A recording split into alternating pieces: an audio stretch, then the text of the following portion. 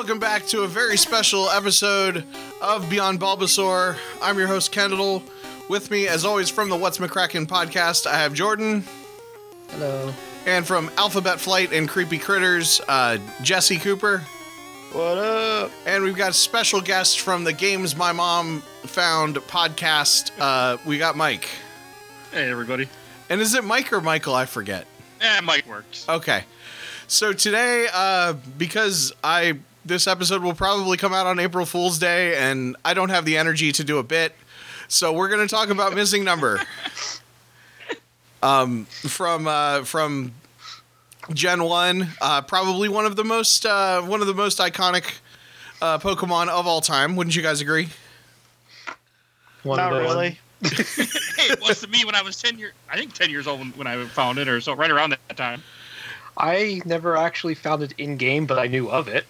Oh man, I spent so much time playing Pokemon Red and Blue.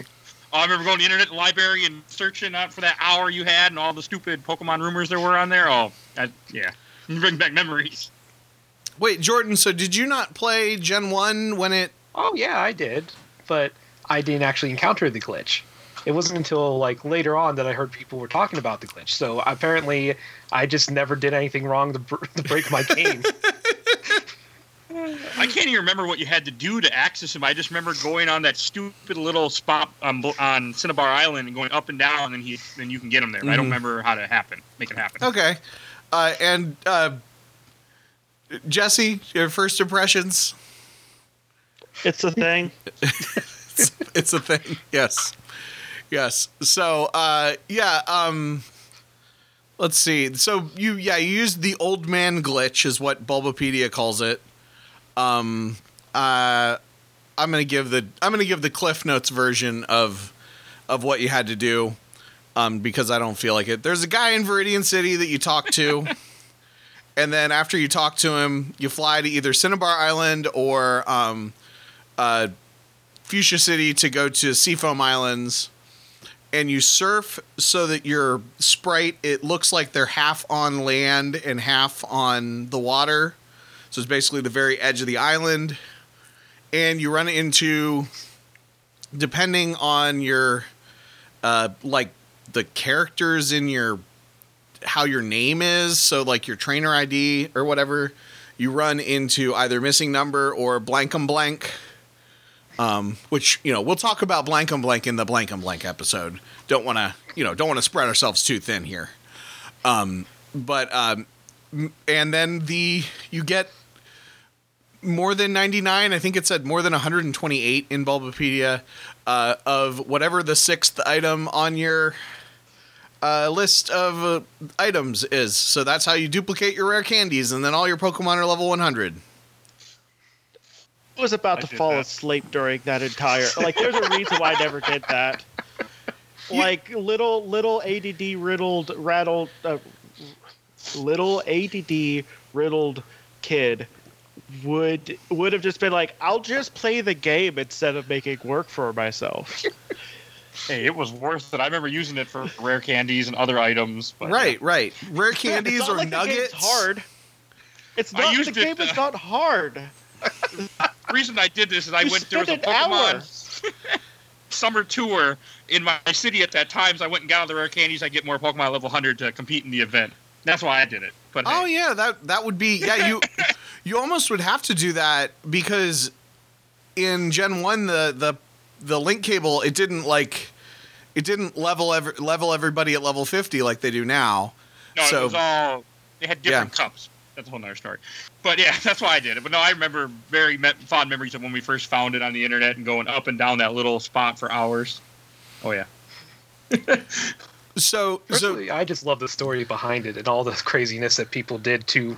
It's like either that and like how you supposedly got Mew in game, besides the actual way, or like someone's uncle from Nintendo got it for them or something like that. Yeah. So speaking of Mew, I always thought there was no way to get Mew in game, that all of the stories on the internet were fake. But there actually is, and I'm not going to explain how to get Mew using this stuff because it'll make Jesse fall asleep And we're specifically doing fewer episodes this time so Jesse doesn't fall asleep. So, But- like, I think I should be glad that I wasn't on the internet until I was, like, in college, really. Because, like, I don't know, people seem to be, like, uptight about weird stuff. But yeah, but there supposedly is a way to get Mew using glitch stuff just like this, because this is what I always thought was cool about this. It's actually a glitch. It was not intended to be there. Because I always did cheat codes. You bought the cheat code book from the store, and you type in "I am a cheat" into SimCity 2000, and you get $150,000. Or whatever, God mode or Look, see, various things. Those were the kinds of codes that I didn't mind, like where you could type it in, or if you press a couple of buttons, it got you a menu. I remember doing cheat codes and crazy stuff for Mortal Kombat. Mm-hmm. But things where you had to basically go here, do this, talk to this person, then do this, do that.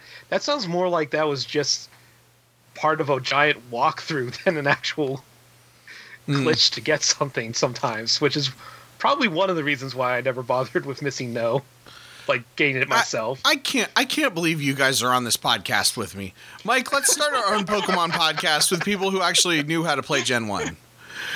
Oh man, I love Gen 1, but that was my thing when I was a kid. Yeah, I mean, you would, yes, how could you play through? That was the whole, yeah, you played you did, that's what you did. You'd get off school and you'd look up the cheat code of how to get Pika-Blue, a level 999 Pika-Blue. I literally did not have internet until I was in high school, so. And you missed out the glory days. Right, and that's right. When you were in high school, that's when Gen 6 came out, right? When I was in high school, that's when Gen 4 came out. Yeah, so I was in high school when Gen 1 came out, and we just played it normally.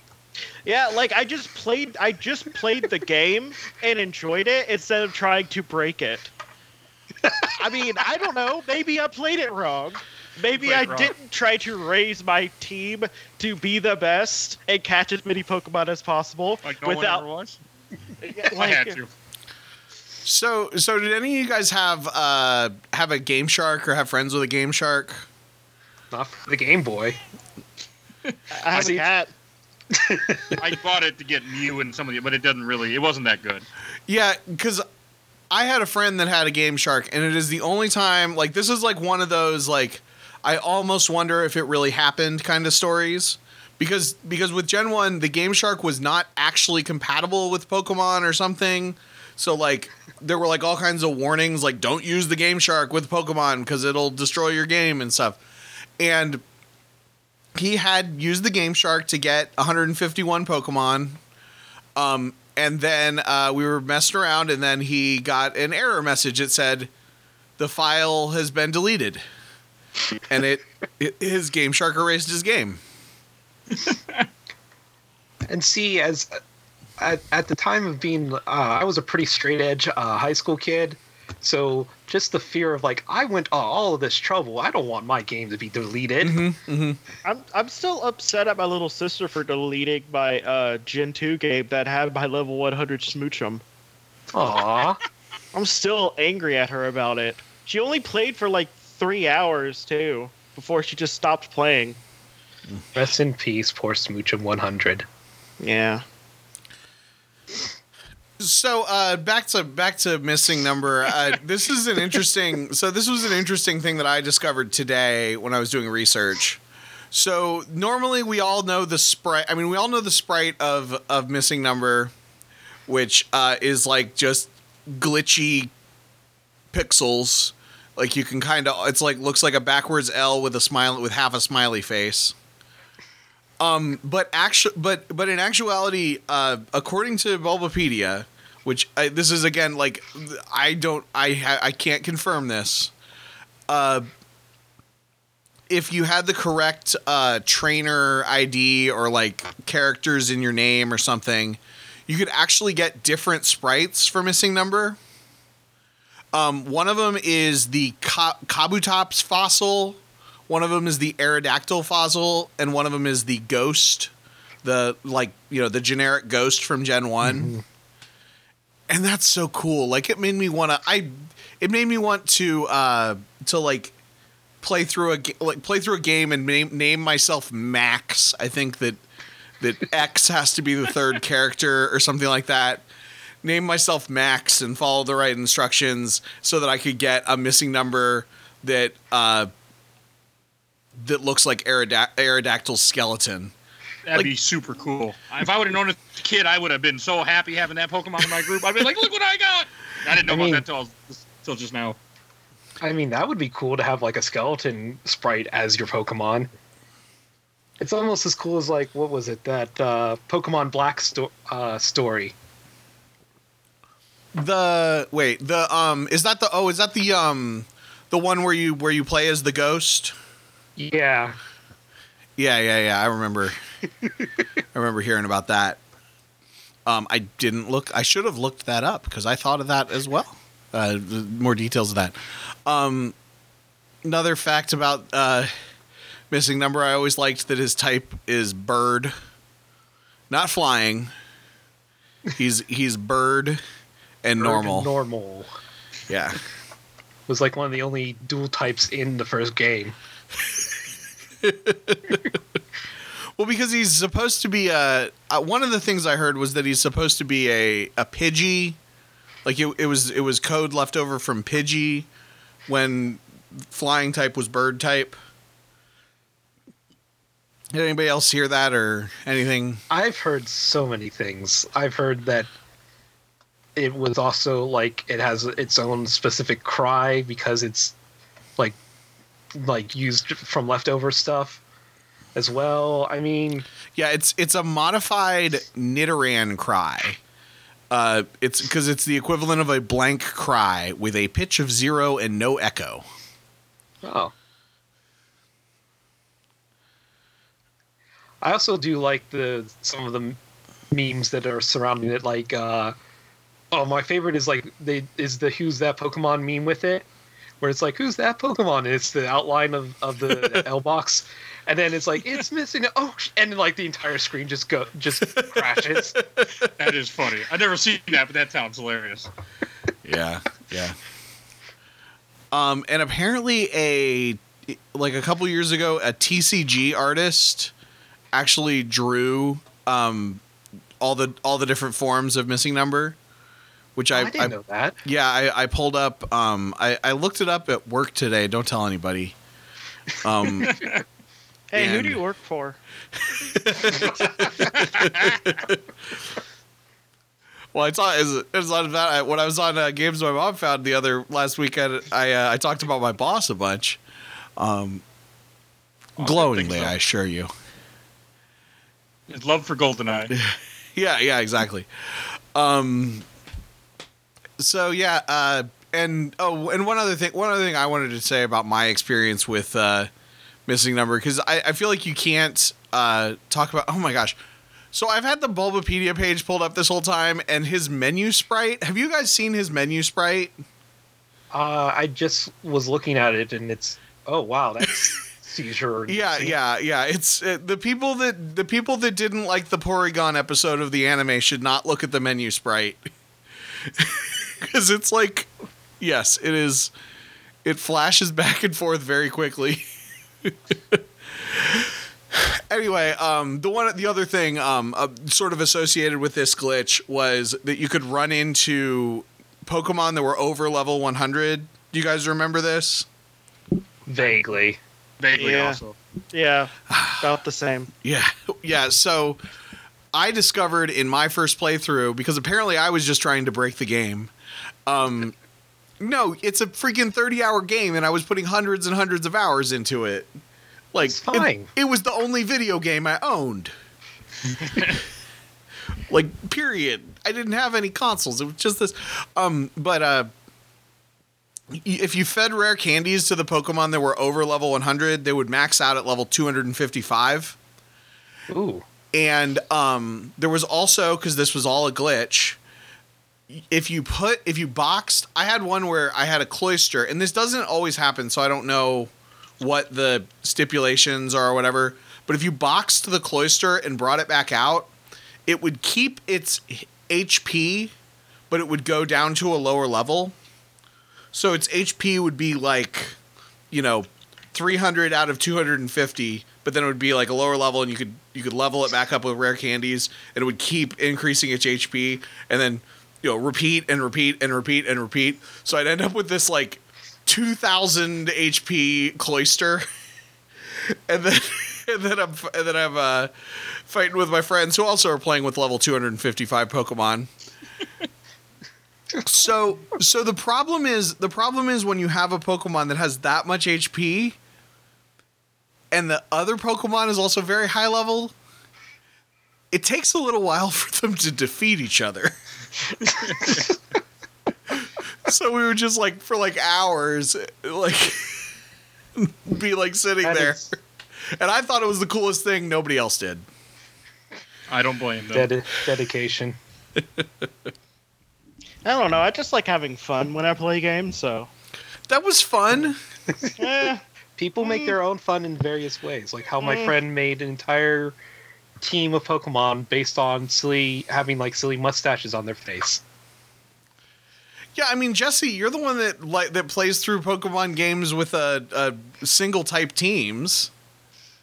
Well, no, I could do that on Gen 7 because they had ride Pokemon. And yeah, I don't know. They are there's more than one type, so you still get a lot of variation. You just can't get hit by normal types. Okay. Yeah. We'll talk more about that later. Yeah. Anybody else have anything to say about Missing Number?